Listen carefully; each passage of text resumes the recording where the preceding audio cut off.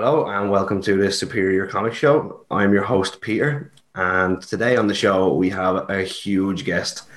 The chances are, if you watched the animated X-Men, Spider-Man and His Amazing Friends, Ghostbusters, Jackie Chan Adventures growing up, this man was a huge part of your childhood.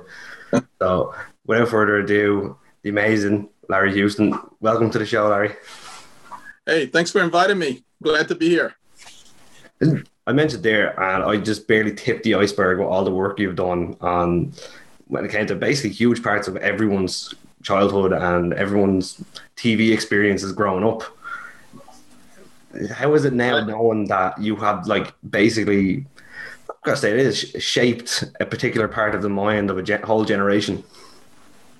It's kind of, I felt really blessed to be in the right place at the right time in the 80s and 90s, because I was able to bring a combination of my fanboy approach to storytelling with blending it in with being a professional director and blending the two together to try and make the best shows that I could.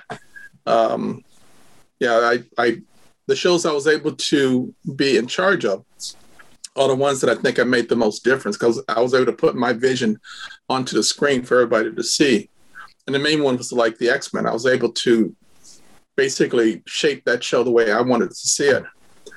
And, to a lesser degree, it was also like when I did The Real Adventures of Johnny Quest. And the other show was The Karate Kid, which nobody saw, but it was fun to work on. And, G.I. Joe and, the shows I was in charge of, Captain Planet, that kind of stuff.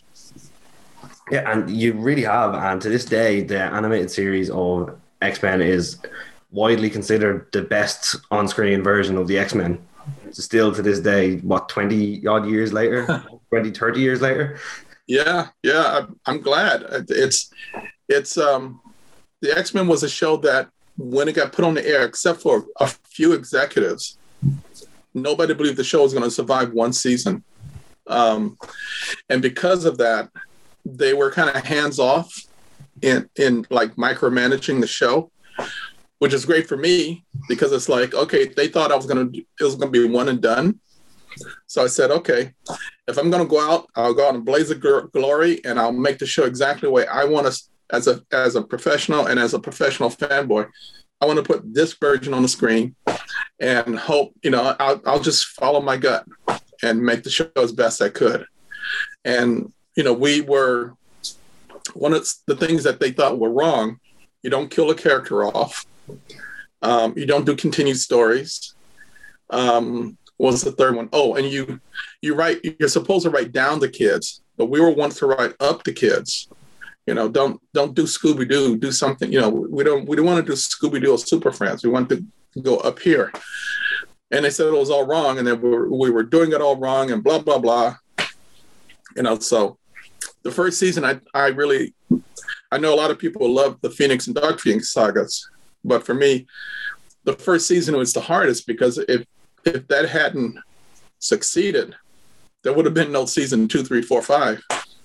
And so I poured my heart and soul, all of my fanboy knowledge and anime knowledge into that one season to make it the best I could. And it worked because, you guys watched it. Yeah, I think the reasons you listed there that they said it was all wrong were kind of the reasons why I personally was drawn to it. I love when a show isn't afraid to kill off a character. And as a kid, I loved that I didn't feel like it was, as you said, talking down to me. It was on a level par with me. I could understand something. And if I didn't understand something, I'd ask a parent or an older cousin, what does that word mean? I didn't need to be messed up. I didn't need to be handled with care. I just give me my X-Men, and you did that. Right. Well, that's good, because I had a very similar thing happen to me when I was elementary school. I picked up my first, I think it was either a Fantastic Four book back when the Silver Surfer was fighting the Thing, or there were words in there. I had no idea what they were, and I kept bugging my mother until she bought me a dictionary. She said, "Here, you figure it out." And then that's how my vocabulary started growing. but it wasn't like the teacher was forcing. It's like I wanted to learn, and so so I have a similar situations like finding out what words meant, what this meant, what that meant. We decided, myself, story editors Eric and Julia Lewall, we decided to, try and do as accurate a depiction of the X-Men, as we could. And, even Marvel back in New York, they weren't sure about what we were doing. They were like keeping us at arm's length because they weren't sure if it was going to be a good show or not. And the thing is, what they didn't realize is that myself, Will Mineo, Rick Holberg, the three of us were all comic book artists, comic book geeks, if you want to call it that. But we're also professionals. We had worked in the business for like at least 11 to 12 years before we got the X-Men. So we had a lot of experiences in how to do production, do shows before it was handed to us, the X-Men. So we knew what to do. Yeah, and I'd say now they're looking at trying to recreate that because nothing has hit the heights of that. They've had some successes, but nothing has been as huge as that X-Men series. Well, thank you. It's a testament that we were. It's like lightning in a bottle. We were kind of like, luckily, creatively, we were all on the same page together. We all wanted to do the same thing. And believe it or not, the writers were not X-Men fans. They did not know the series. They didn't know the mythology and stuff. But myself, Will, and Rick, we've been fanboys from like 70s, 60s, whatever. And especially me, I had all that knowledge in my head. I know this is, this person like this one hated that one. There's a brother of this, I know all the relationships in my head without even opening a book because it was all stuck inside. And so I educated the writers and story editors about the characters so that then they could take those relationships and they took the books, they read the books and then started adapting it for television. And the thing is with television, you have a 32-page comic book you can read, but on television, it's only 25 minutes. Yeah. So you got to take books and adapt them so that it's the heart and soul of what the story originally was. You could put that up on the screen so people they'll recognize the story, even if it's not literal. It follows the intent. Yeah. Of the original story, and that's what we wanted to do. Yeah, I say that was one of my questions. Was going to be how difficult was it to adapt these big kind of meaty stories into a 20-odd minute episode because it was done so well, and I recognized each comic storyline as it came on in an episode. And to this day, I still do. It's like I've been watching it back because for maybe the 10th, 11th time, because I just yeah, the one thing good about the writers that we had was that they were very good at writing character dramas. And so knowing how each one related to each other, they were able to construct good stories around some of it original, some of it is existing from the comic books. And then once they gave me the stories, I made sure all the visuals matched the comic books. I literally brought my collection of comic books from home into work and put it on a Xerox machine. And when we needed some characters, I would just Xerox it off. You got to remember, there was no internet back then where you could go click, click, click, click, click. No, it was put it on a machine, Xerox it, I handed it off to all the artists to work on. And that's how you also got a lot of the cameos, unexpected other Marvel characters that would pop up here and there. That was stuff I did on my own. I tried to put Spider-Man in once, and they told me no. And the next time I did cameos, I didn't include the name, and it went through. So it's like, okay. That's why at the first appearance of the Black Panthers, season 2 or 3, I can't remember now, but he was called African Mutant Number 3. That was his name that when it went through the system. I think the the Watcher was the mutant alien or something like that. It was all these weird names, but they were just called something else. But if you knew Marvel Comics, you knew, oh, that's the Watcher. Oh, that's Doctor Strange. Oh, that's Iron Man. You would know. Yeah, so you were finding loopholes for here and there to get these. Yeah, and it was fun. It was fun to put in once I discovered how to work the system. And it is like you can tell watching it that it was done, as you said, by a comic fan, someone who knows the lore, knows the backstories. Yeah. Was the X-Men, were they your favorite comics growing up, or did you have other favorite characters? The X-Men was my favorite. The other favorites I had was back in, I guess they called it the Silver Age. It was a book called The Legion of Superheroes over at DC Comics. And it's kind of basically similar to the X-Men, where you have a bunch of kids with superpowers. Each one's got something individual, like the X-Men. Each one's got something different. But it was like Legion of Superheroes, Superman. At Marvel, it was Fantastic Four and X-Men, Avengers, Thor. I ran the gambit of I loved all that stuff because it was like eating, it's like I soaked it up every month. Went out and buy the books and read it until the books were falling apart. I just kept reading. And I was lucky in high school.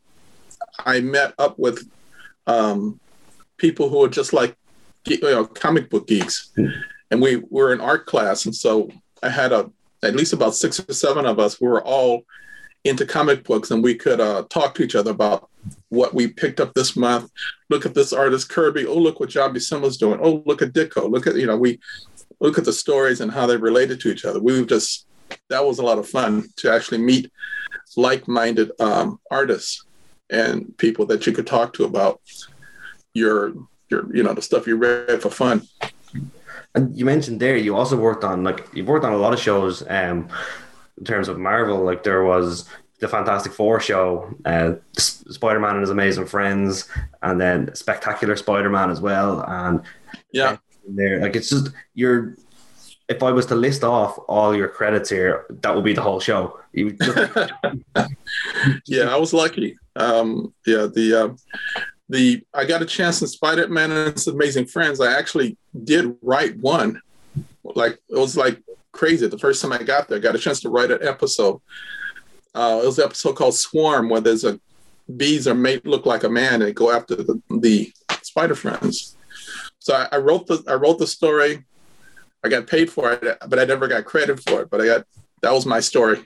Yeah. So I got one of those in there. And on the Amazing Friends, whenever a script would be coming over and it would have anything to do with the X-Men, I would tell the producer, I want to do that part. Give me that section of script.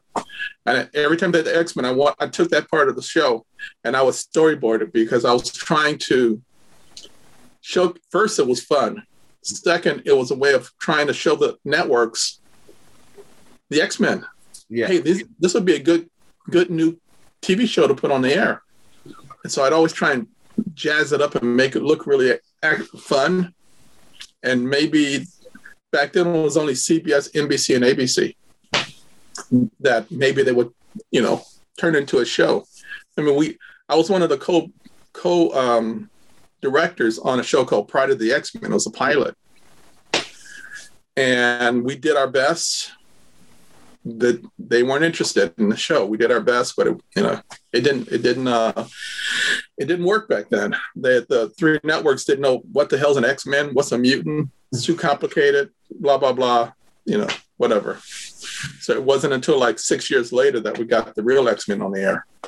And then you went on. You also worked on X-Men Evolution as well. I find that still to this day has a very cult following. That I love the versions of the characters from that, and I've seen. When WandaVision was coming out, people were throwing up this Wanda Maximoff from the X-Men show, and they were like, "This is Wanda Maximoff, not that."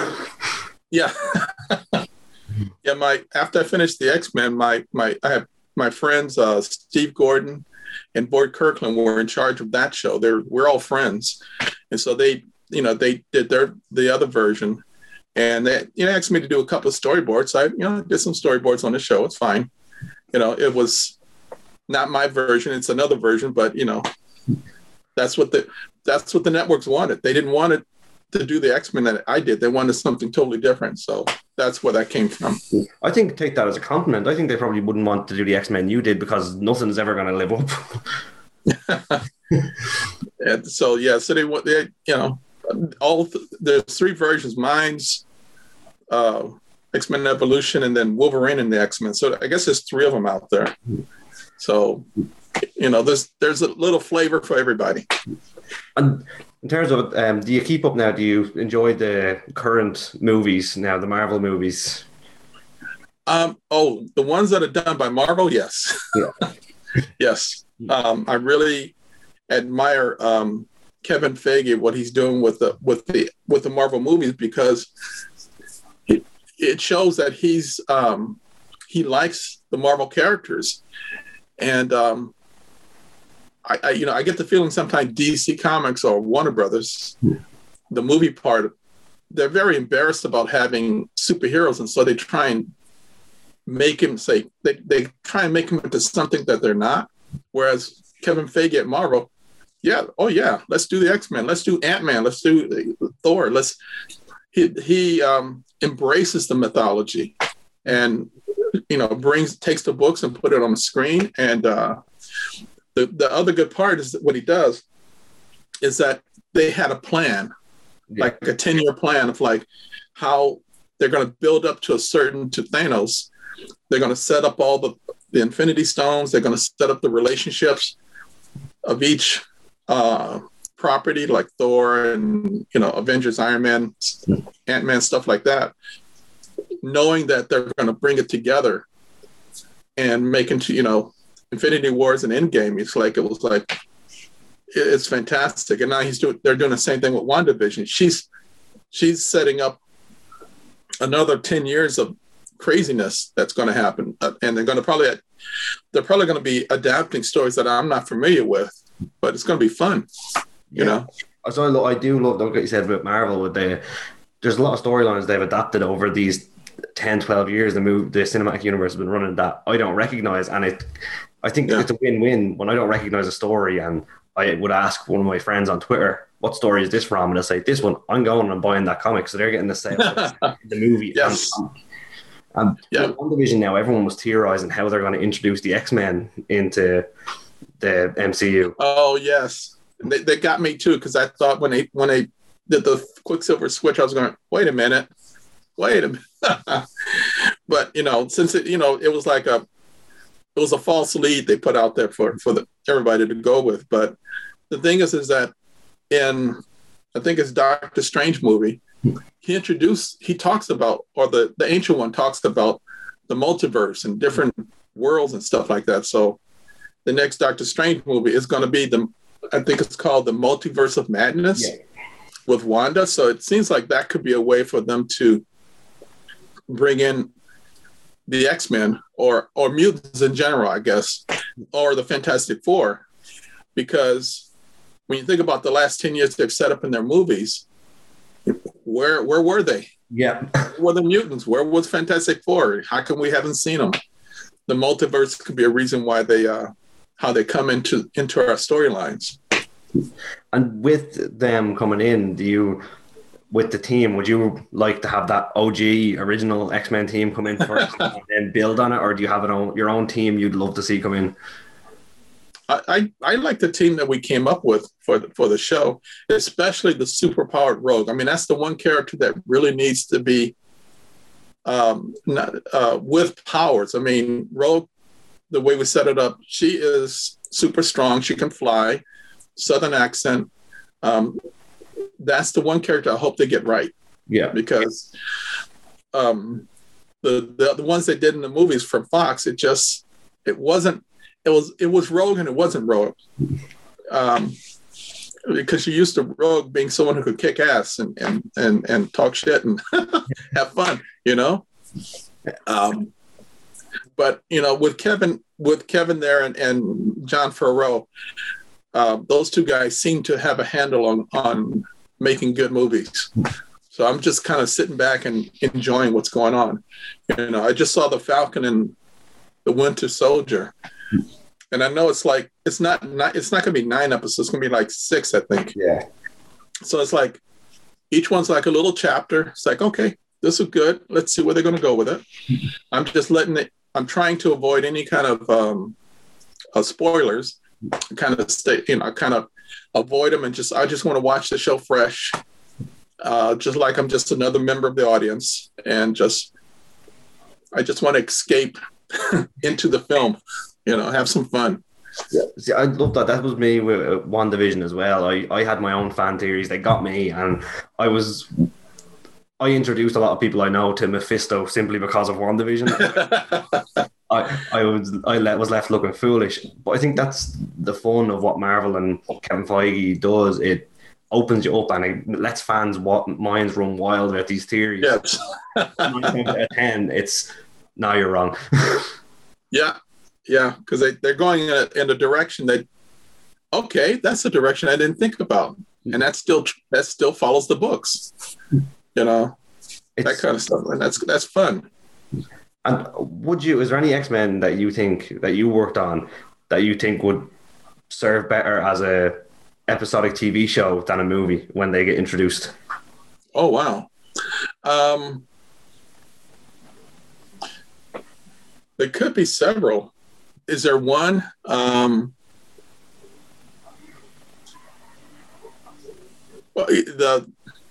I would say the easiest one to do would be maybe Gambit. The hardest one might be the Beast, because you'd have to CGI him. It's a lot of CGI work with all the fur and everything, and his size. Gambit, because he has the only thing he has is you'd have to do is put the contacts in for the eyes, and he's a character that can walk in and out of any situation just like a normal person. I guess the other easiest person, obviously, is going to be Professor X. Yeah, he's in a chair. He does, effects. That's real easy, cheap to do. I guess there's a couple. You could even do Jubilee, I guess, because it's just a matter of her doing zap, and stuff happens. It will be interesting to see whether they put any in shows. Like, personally, for me, I'd love to see a Nightcrawler TV show. That would be interesting. Yeah, Nightcrawler's a very interesting character. It's a lot of makeup work, though. Yeah, because he can't look normal. So every shot is a CG shot. Yeah, because you also have that tail doing this stuff here and everything. They tried to get around it, I guess, in some of the books by having something called an image something where he hits the button and it looks normal. They did it in Evolution too. Yeah, kind of like Paul Bettany's Vision, as it's explained to make it a little easier. Vision can just make himself look human. Yes, exactly. Yeah, that's one way to get around having to not spend a lot of money. That's right. They did that in First Class, X-Men First Class too, where they had the Beast being able to be normal, so it's less expensive that way. Yeah, I suppose they're masters at saving money and making money. Oh yes, yeah. Yeah. So yeah, I talked to my friends once recently about how, as awful as COVID has been, having almost a year off from having no superhero films was probably a good thing for the films, not for people, but for the films, because there's been a huge pause in having so many films come out, superheroes, that people were saying we're going to OD on them. Yeah. Well, we had a whole year with nothing. So now there's a pent-up demand for escapism. And I think like WandaVision and the other ones coming out are really, there's a big audience for it. Yeah, I think you're right. I think it was a year or just over a year between Spider-Man Far From Home and WandaVision, and it was just nothing. Nothing. I mean, and when the Mandalorian came out, it was like, wow, okay, great. So we don't have to think about COVID right now. We can just get into this adventure, this guy. It was great. Yeah, so I think there's a big audience for it. And if Marvel rolls out the Fantastic Four and the X-Men properly in the next couple of years, it'd be great. And I'm just, one thing for me, because I'm what am I, 66 years old now. I'm so happy I lived long enough to see all my comic books on the big screen, and actually with a good budget and well written. Yeah. What a bonus. I had some really bad superhero shows in the 60s. Captain America, Thor, and Hulk, and it's like, no, it pales in comparison to what you guys got as entertainers. We were lucky. Growing up for me, Blade was the one that kicked it all off, and then we had the X-Men, Fox X-Men, and then it was Sam Raimi's Spider-Man, which for me, I know it's a cult classic and people love it, and to a lot of people that is their Spider-Man. To me, Right.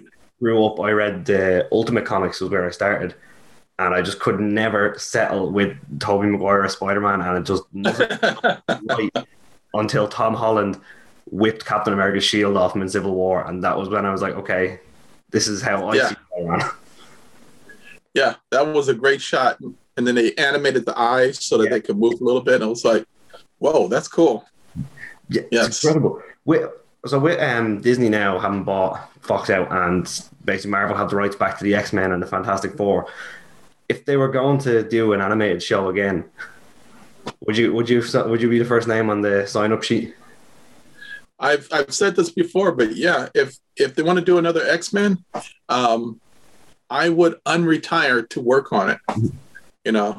And if I would say that even if it was just like a direct to video movie, like just a one-off, a one-shot, I'd be up for that too, because we have stories that we never got to in the series, a couple of things, and it would be nice to do something to like button the series, show them what we would have done if we would have had another season. I think we had 5. So if we had gotten a 6th season, this is what we would have been able to do. Or, but yeah, that's probably the only series I would unretire from. So it's that near and dear to your heart. That's oh yeah, and all the voice actors except for Cyclops, unfortunately, because he passed away.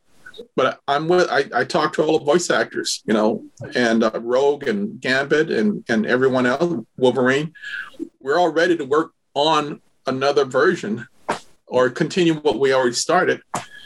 All I got to do is just give us a call, or, we're here. And so I tell fans that if you have more clout than I do, the best thing to do is to go on Twitter and talk to Disney Plus or Jon Favreau or Kevin Feige, just let them know what you want to see. If you want to see some more X-Men, let them know, because that's where it starts. Yeah, I think the trick to that as well, actually, that you mentioned, is when you're trying to convince a big studio to bring something back. I think we've seen the good and the bad side of that with the release of Snyder Cut. I think there was a lot of people who were just calmly, nicely saying, we want to see this movie. But then the problem was the other 50% that were a bit too overexcited, to put it lightly. That's a good diplomatic way of putting it. Yes. Yeah. So there's a good and bad to that type of harassment. It's like you mentioned there, the voice actors. That was another thing I wanted to bring up. The voice actors for the show were perfect. When I was reading comics, it was almost like this is exactly how I imagined Wolverine and Cyclops and Rogue to sound. Like, spot on. How did you, were you part of the hiring for the voice actors, or? Yes, I was one of 5 who was part of the decision making in picking the voice actors. Now, initially, we had people who did those characters, but they did it all wrong, because they did it more like a Super Friends cartoon, really high pitched, and they didn't talk to each other. It was all wrong. So we had to recast the show. And instead of going for traditional cartoon voice people, we went to people who did stage plays, people who did live action performances. And so everybody we got was someone who they worked in stage plays. And so they brought that type of experience in doing live action performances to their voice. And we made sure that what we wanted was that type of talent to bring it out into the show. So a lot of the guy who does Beast, that's his voice. You talk to him, that's his normal voice. Jubilee, the same thing. That's her normal voice. Well, not anymore, but she's gotten older. But Rogue, you call her up on the phone. You're gonna hear Sugar, and she's a Canadian, but she talks that way. All things, yeah. Let's see. Gambit was Gambit, yeah. Gambit, Rogue, Beast. Who's another one? Wolverine. Okay, Wolverine. That's a voice, but it's all he has to do is lower his register when he's talking. But he does Wolverine in a blink of an eye. You can pull it out, and yeah. Let's see who else. Jean Grey. That was her normal voice. See, the one of the things, all of them did stage plays. So working in theater. So that's where the quality of the voices came from these guys, and they really brought those characters to life. Yeah, like I said, they were so spot on in my mind, and I was just any X-Men show or animated show that they tried, even with Evolution, as much as I enjoyed the different take, I just couldn't get my mind around it because these voices from your one were still in my head, and I was like, Wolverine sounds weird in this show, and it was, I think because it was like growing up, that was my show. I think it stuck with me, and I think it's never gone away. Yeah, I know. Kind of like when you read the books, you can hear their voice in the characters that you're reading in the books. It's like, yeah, Cal Dodd is going to always be Wolverine for me because that's when I read it, I can hear him saying the words. Yeah, yeah. It's like I said, you've worked on so many shows and so many like very successful, iconic shows, but X-Men seems to be that just main feather in the cap. Even talking to you about it now, you're you're full of smiles, you're excited, and it's just brilliant to see that the X-Men. That was my favorite, most out of all the, because I worked let's see, what is it? 32 years I worked in the business. Out of that entire range, the X-Men was like my favorite.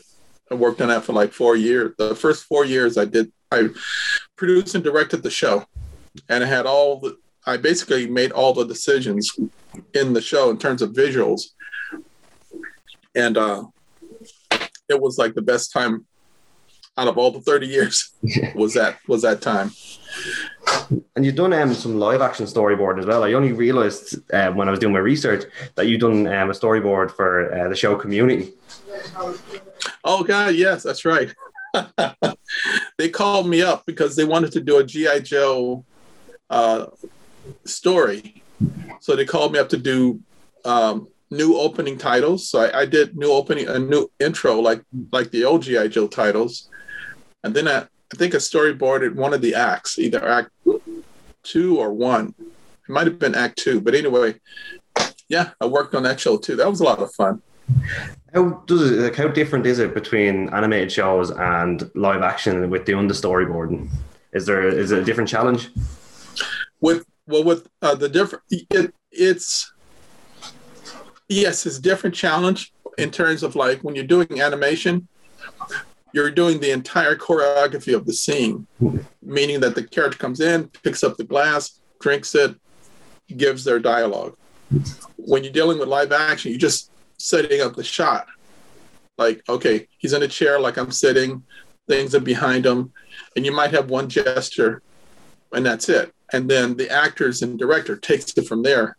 It's basically setting up the shots, and then everybody runs with it from that point forward. So basically, with the live action, you build the foundation, but with the animation, you build the house. Yes, exactly. Yeah, it's a lot more. It's a lot more work for animation, especially if you want to get it right. Yeah, because if you try and draw it with shorthand, when it goes overseas and comes back, you're not going to be happy with it because they're only going to do what you told them to do. And with I find myself, I told myself before this, I wasn't going to just keep badgering you about the X-Men, but I find my mind going back constantly to the Did you have a favorite episode that you done? Was there a favorite, or was there too many good ones to pick between? There's a lot of good ones, but the first one that comes to mind is season 1, the very last episode. Because when I did that episode, I had no guarantee of a season 2. There's no guarantee of another season. And so I said, okay, this is my last shot at doing the X-Men. So I put my heart and soul into the show. I redid stuff. I redrew a lot of stuff in the show, all the choreography, and, tried to make it the best episode I could. There's parts of it let's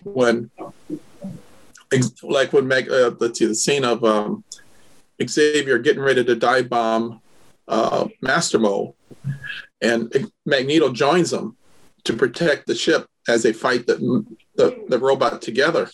Well, that wasn't in the script. I made it up. And then when they blow up the robot and he's in the parachute, they have that conversation. That wasn't in the script. I made it up because I wanted to reestablish that they're frenemies. Yeah. They have a relationship. He's not just a bad guy. Let me shoot the missiles and kill the world. It was more deeper than that. There's a scene where Wolverine is in a cave fighting the Sentinels, and it goes black and white. It strobes.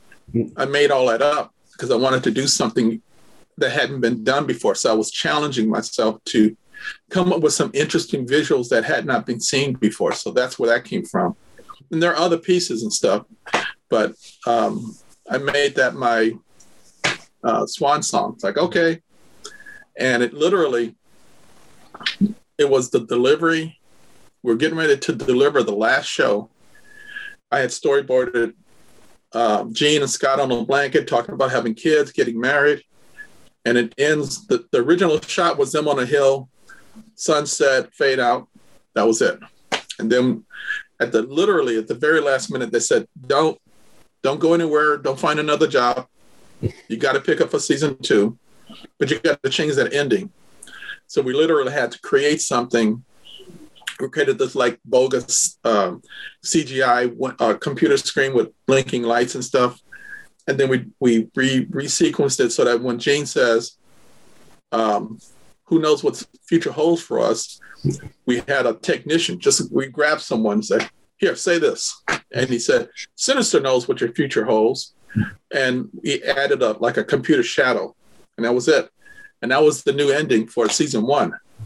But we had that wasn't the real voice actor. It was just somebody we grabbed to do the voice.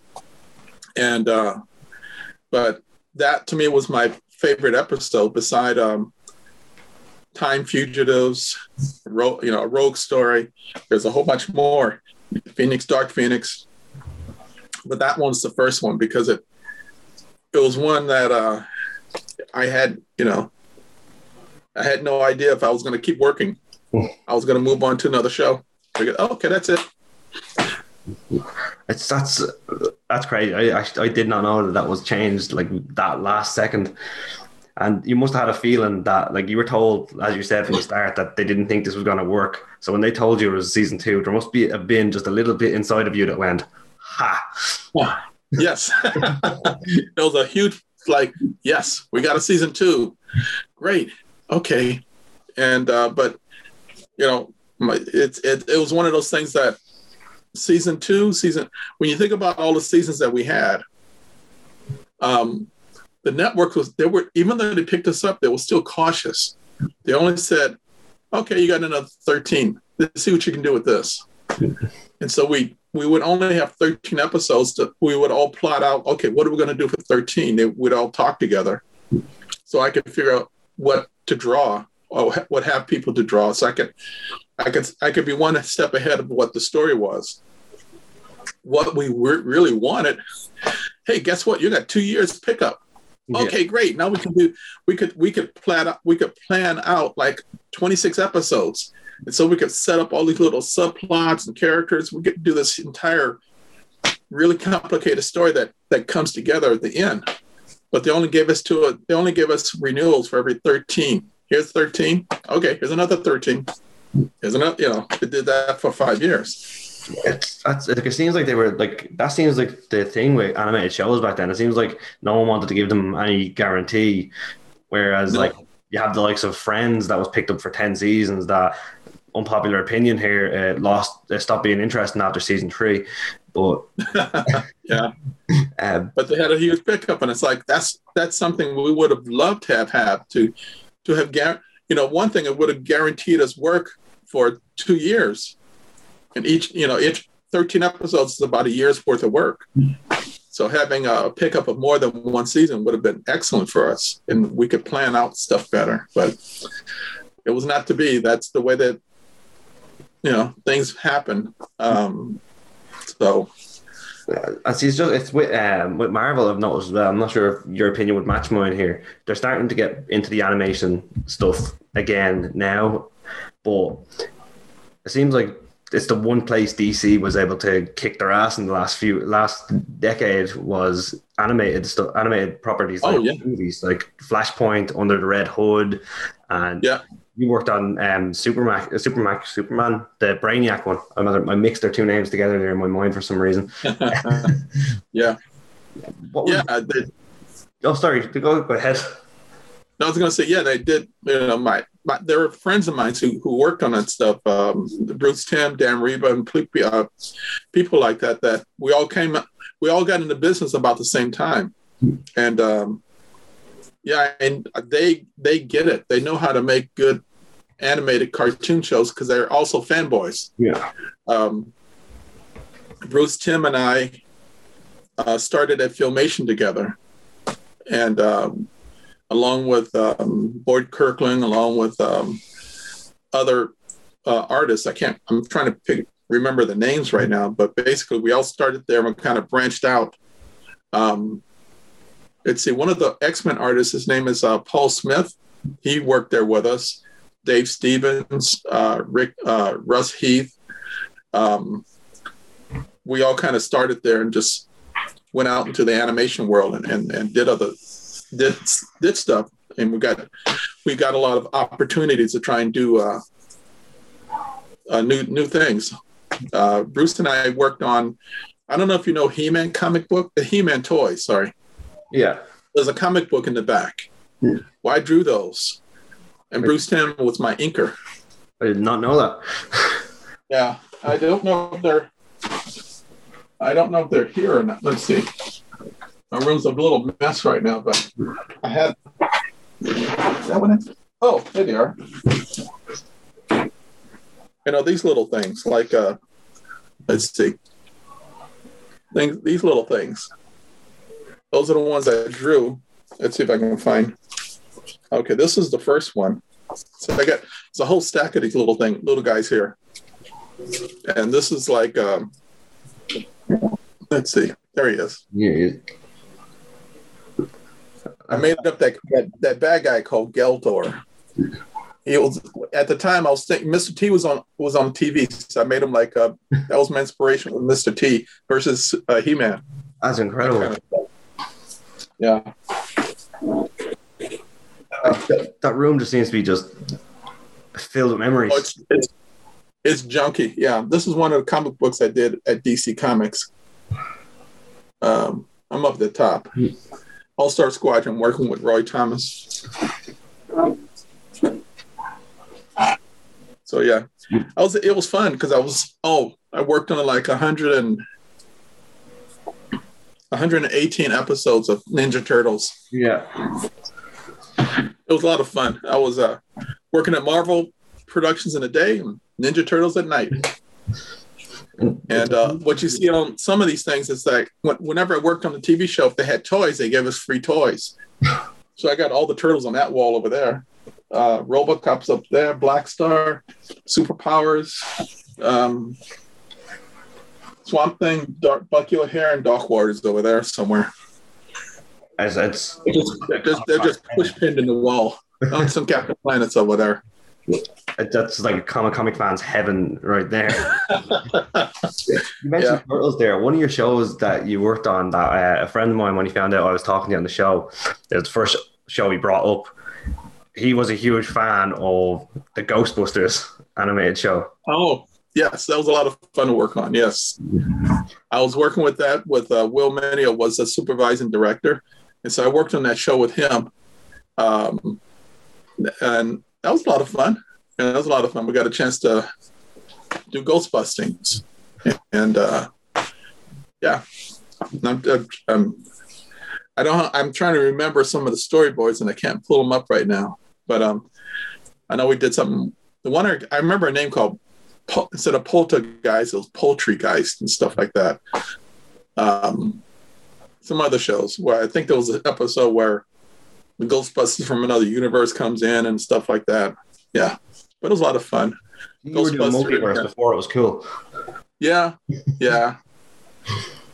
Let's see, what else was the other one? One was Karate Kid. And the other one was, oh crap, what was another one?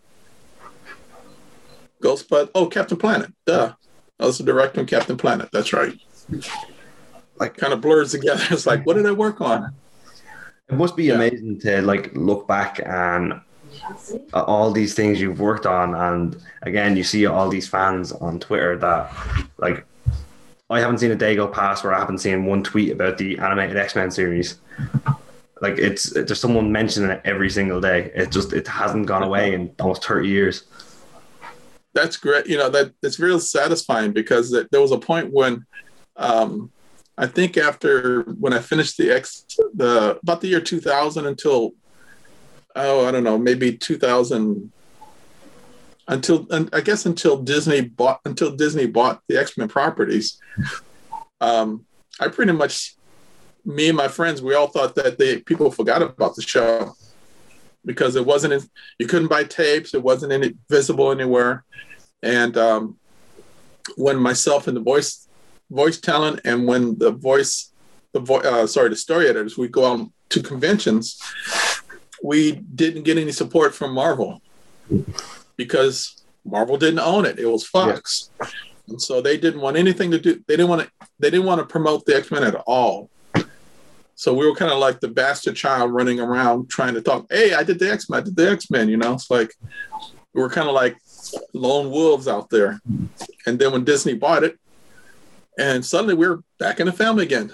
So now we're on Disney Plus. A new generation discovered it, and they really liked it. They still have good memories of it, and it was very nice. I mean, once they bought it, we got into conventions, and people remember the show really well. And actually, the voice actors were the most surprised because when we brought them down from Canada to the shows, I mean, their tables would be flooded with fans who want autographs and talk to them and stuff, and they were really like overwhelmed at all the good how well received the show was. Even in Canada, it was like X-Men, what? It didn't take off like it did in the States. Even over here in Ireland, it was huge here. Like me and a couple of my friends, it was all we used to talk about in school. It was like we loved it. It was just it was probably the best show of my childhood, up there with the Spider-Man show that was on Fox in the late 90s. Right, yes. Those two were just the two shows I always wanted to talk about. That show was produced by my friend John Semper. So if you ever want to talk to him, I can hook you up so you can interview him if you want. That would be amazing. Thank you. I didn't want to ask about any of your connections. I didn't want you to feel like I was just trying to bounce over here. I'm 100% focused. But yeah, that would be amazing. I'd love to speak to him too. That means huge parts of my childhood I would have spoken to. I can pass on your information and see what he does. Yeah, fantastic. Thank you very much. I won't keep you for too much longer because, as you said, you're probably tired. You're signing loads of stuff for cons, and I know cons have changed now with COVID. It's a lot of Zoom conventions now. Yeah, everything is Zooming. That's all I can do anymore. How is this? I'm hoping that, I'm hoping that once a majority of people get the shots, the conventions hopefully will start coming back. Yeah, because I know one of the reasons they're not, obviously, is people getting infected, but also, companies getting sued. So if there's less liability of that going on, then there's more people there's a chance more conventions can get started. So I'm hopeful to either late, winter of this year, but unless something happens, I'm definitely saying, okay, next year, I think everything will be back. Yeah, and it'd be brilliant because I missed the conventions this year. I really did. I do a lot of my networking at conventions as well as on Twitter, and that's how I get talking to artists and writers and people who come on the show. And I missed that this year. I missed the human interaction of it. One thing is that over there, I'm not sure what the biggest convention is where you live, but if you can ever talk to any of the promoters over there, tell them that I'm available. So are the voice actors. They usually book us as a group. We can visit over there and talk to the fans. Yeah, no, 100%. I'm 100% going to bring that up next time they mention the convention. The biggest one here is Dublin Comic Con. That's the big one. There's smaller ones throughout the year, but that's the major one. Yeah, and sometime next year, tell them, hey, we're here. We'd love to come over and visit. Yeah, fantastic. Sorry, I just one moment. The dog is looking to get out. It's always when I'm recording. Sorry about that. It's always this is the longest I've gotten through recording without the dog barking or looking to go. It's going so well. Oh god. Yeah, he needed a bathroom break. Yeah. Oh man. Last couple of questions for you, and I'll let you get back to hopefully relaxing. Don't to keep rest them hands. Don't be signing too much stuff. It's fine. I have the what is the company called? Wizard World. I got a stack about this much of prints I got to sign downstairs. And when I finish with this, I'm going to go finish it. Then I got to take it off to the post office and mail it off and stuff. So it's good to stay in touch with the fans. That's one of the nice things about some of these conventions like Wizard World, because it's keeping us engaged with the fans. And that's incredible that you're doing that you're like for the fans. And I'm sure there's going to be so many people completely fanboying when they receive these in the post. Yeah, that was one of the reasons I put in so many cameos into the series, is that when I would add a cameo, I put it in there for the fans, but I tried to insert them into the show when it didn't interfere with the original story, so that if a regular person saw it and saw the cameo, it would be just like a utility pole or a chair. Yeah. It wouldn't mean anything to them. But if you were a fan, you caught a glimpse of another character. It was like, wow, did you see that? That kind of stuff. Seeing the Watcher, seeing the Eternity, seeing Iron Man, seeing what's another one? Thor. Seeing these other characters pop up. It just, I know what it feels like to see those kind of cameos, because that's what Stan would do when I was reading my books in the 60s. It's that I'd be reading Spider-Man, and in one panel, they'd have a Thor would go through. And then Stan would have a footnote. If you want to see where Thor's going, go ahead and buy issue Tales of Suspense, blah, blah, blah. Because he was like cross-promoting the books, but he accidentally created this connected universe because they're all in the same city. And I remember that thrill I had reading that in the books. And so I just transferred that same enthusiasm from a kid and I put it into the show. That to me is, from what you on the show and with the comic books, little cameos like that have actually helped me get into other characters. I was exclusively Spider-Man when I first started reading comic books, and then I branched off into other heroes as they would appear in Spider-Man books. I'd be like, oh, he looks interesting, he looks cool. Yeah, I'm gonna go read it. Yeah, it's a good way of introducing you to another character. And if it's written in the books, I'm talking about in the books, it's a way of, go check out this, go check it. It's a great thing to do. But for me, it was like also you see a character and suddenly you see Deadpool. It's like, oh my God, what? Or stuff like that. I knew people would love it, and part of it, what I tell fans is that when I'm working, I try and minimize my adult cynicism and put it over here.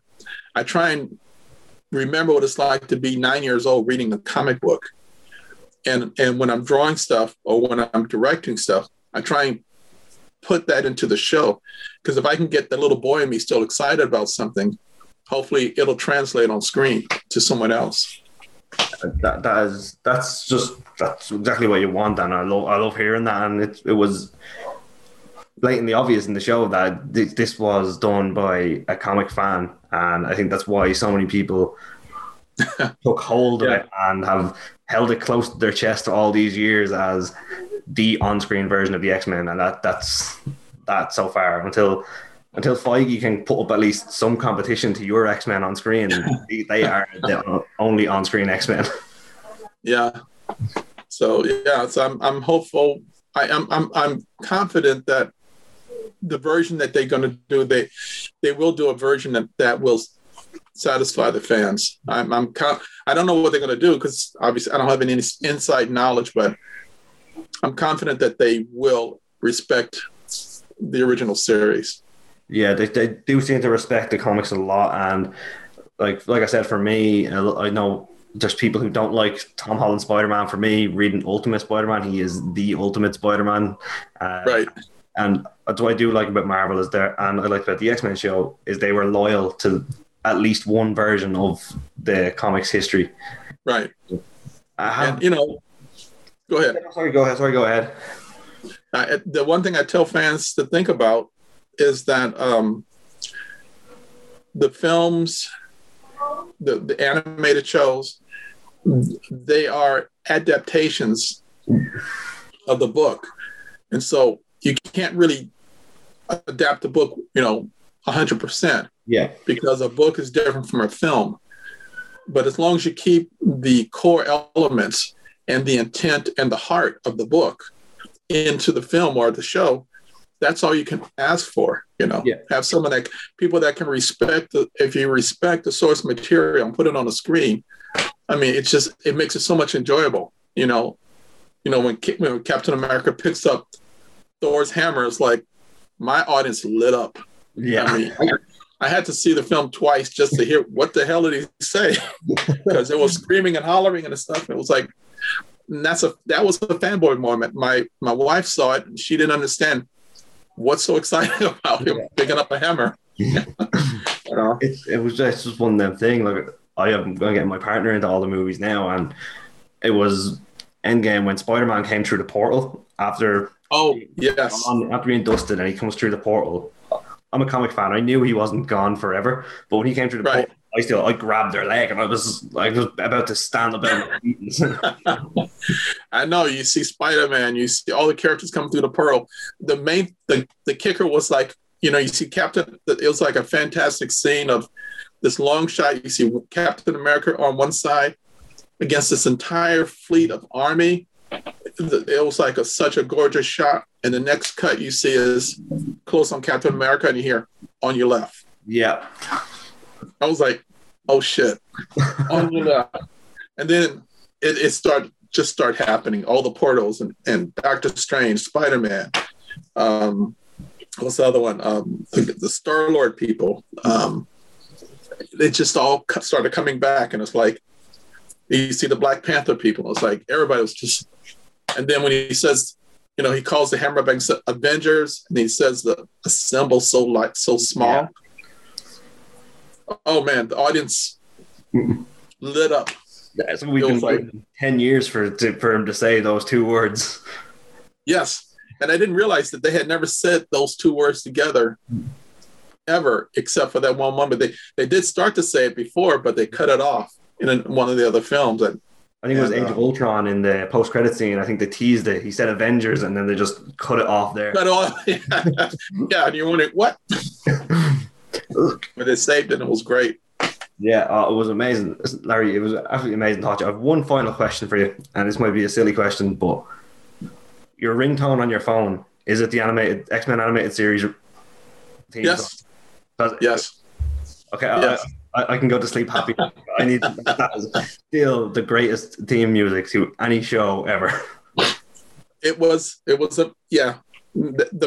just so you know, that version of the X-Men intro was maybe the 13th or 14th version. It wasn't the first one out of the bat. The composer that we were working with he was used to just making up anything. And we kept sending it back, because it wasn't right for the show. And then somewhere in one of the versions, he had a little piece. It was just a little piece in a whole bunch of stuff. We said, look, take that part, blow it up, do something with that part. And that's where he started coming up with the music. And that's where it started from. But it wasn't the first thing out the gate. No, there was a lot of crap. I'll just put it that way. A lot of crappy openings that we were going, oh, no, God, no, send it back, no. And he kept trying and trying and trying. And so until we got the one we got, and then I drew the intro. I don't know if you knew that. Yeah, I was going to bring that up next before I let you go, but that intro was just with the music, perfection. That was the only word I can think of. Yeah, the intro, I drew about 3 minutes of storyboards. It's in the book that Eric came out with. I don't have it here. And I drew about 3 minutes of animation, then we cut it down to just the stuff you saw. But I drew a whole lot more than what we needed.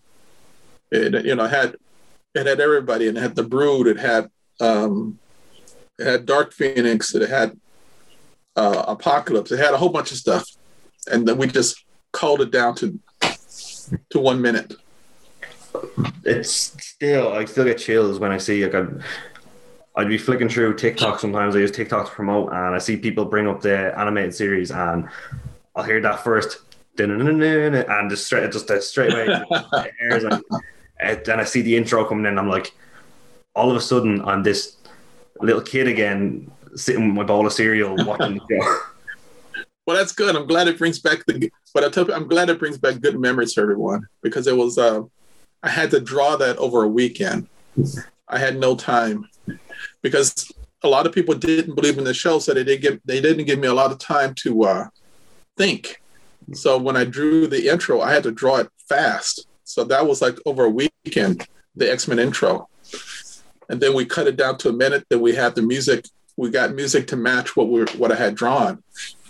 And it was like this. Get it done. Okay.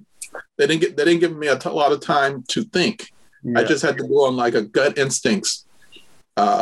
First thought, put it on paper. Okay, that's it. Okay, next one. That's a lot of stuff. That's how a lot of stuff got done. Well, it paid off. It worked. Your good instincts. Thank you. I feel really good about everything now. At the time, it was like, oh shit, you're just drawing and hope everything turns out right. That was also the I did the G.I. Joe movie intro. That's right. And it was kind of the same thing. I had no time, so I just started drawing stuff. And it was like Cobra attacking the Statue of Liberty, and G.I. Joe comes and stops him. And I was like, I had to just make up stuff and draw stuff and just come up with it quickly. It's honestly, like I said, it's incredible with everything you've worked on. And like, I knew from the start, I knew the X-Men animated series, I knew there was Spider-Man as Amazing Friends, but the more research I'd done coming into this, the more I seen that you actually worked on, and it's basically almost everything I watched growing up. Like, Yeah, 80s and 90s, it was fun. I got a chance to work on almost everything action adventure. At the end, I was working. Believe it or not, I was working on Care Bears. I did see that, and that was a very opposite approach to what. Yes, I had to talk them into it because they didn't believe I could work on Care Bears. But I said, "No, I'm a director. Come on, give me a shot." So I worked on a CBS series, and then I did 3 Care Bear movies. So it's just multi-talented. That's like. At first, I looked twice when I seen Care Bears, and I was like, "Yes, I know that's wrong." It's like Care Bears, huh? What? Yeah, that's what they did. I had to talk them into it back then, but it worked out. I got a chance to flex some different muscles other than superheroes, and it was fun. So you mentioned now you're retired, and it's the only thing that'll make you come back is the X-Men. So is it just kind of now? Is it just there's the conventions now? Is kind of almost like a hobby at this stage?